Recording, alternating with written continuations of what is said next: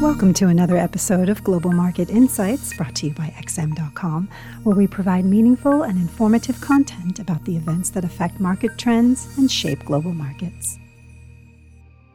It's Friday, October 22nd. I'm Christina Marujos, and you're listening to the Daily Market Comment Podcast at XM.com by Rafi Boyajian. Embattled property giant Evergrande has reportedly paid its overdue interest on dollar-denominated bonds amounting to $83.5 million following weeks of speculation about its finances. Markets were taken by surprise from the news as only a day ago it looked like the company was going to miss its coupon payment after the sale of some of its assets fell through. However, while there is huge relief that Evergrande has dodged an imminent default, investors remain worried about the company's future prospects, as further interest payments on international bonds are due in November and December. Moreover, a number of other Chinese real estate developers, most notably CINIC Holdings, have already defaulted on some of their bond payments, hence the subdued reaction in the markets today. China's blue-chip CSI 300 index closed up 0.6%, but the SSE Composite Index slipped by 0.3%. There were no fireworks in Hong Kong either, as the Hang Seng Index was last trading 0.3% higher as Evergrande's earlier rally sputtered out in late session.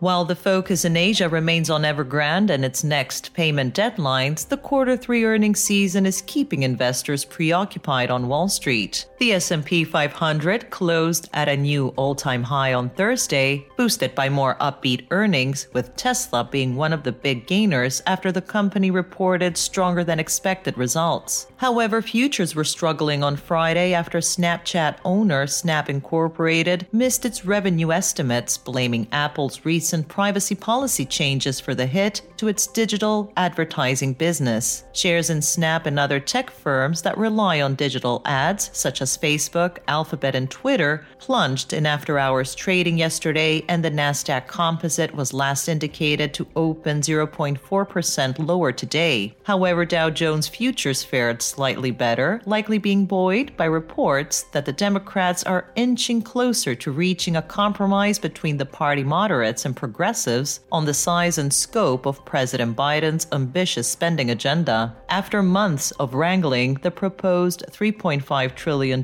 social spending bill looks set to be significantly watered down in order to get Senate approval, where the Democrats have a slim majority. But hopes are high that both the hard and human infrastructure bills will be passed by Congress by the self-imposed deadline of October 31st, and this could give the Dow Jones the edge in the coming days. However, even if the Nasdaq were to pare its weekly gains today, it will have plenty of chances to fight back next week, as a slew of big tech earnings are on the way. In the FX sphere, safe haven currencies were slightly under pressure from the improved risk tone, though the US dollar was able to draw support from firm Treasury yields. 10-year Treasury yields briefly topped 1.70% on Thursday after US weekly jobless claims fell to a new post-pandemic low, and existing home sales rose more than expected, reinforcing the view that the Fed will begin tapering its asset purchases next month. Fed Chair Jerome Powell is due to participate in a panel discussion later today, and yields could climb to fresh highs if he strikes a hawkish tone.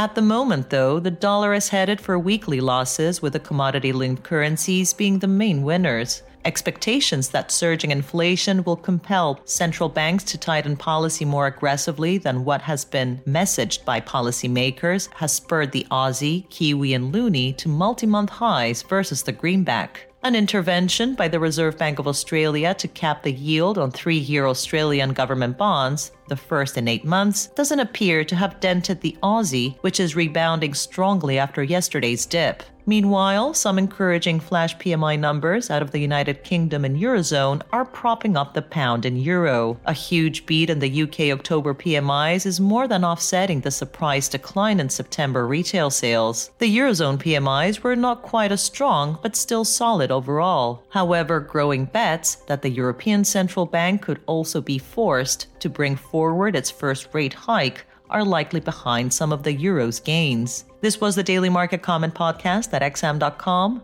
Have a great weekend. Thank you for listening to another episode of Global Market Insights brought to you by XM.com. For more in-depth technical and fundamental analysis, be sure to visit www.xm.com/research.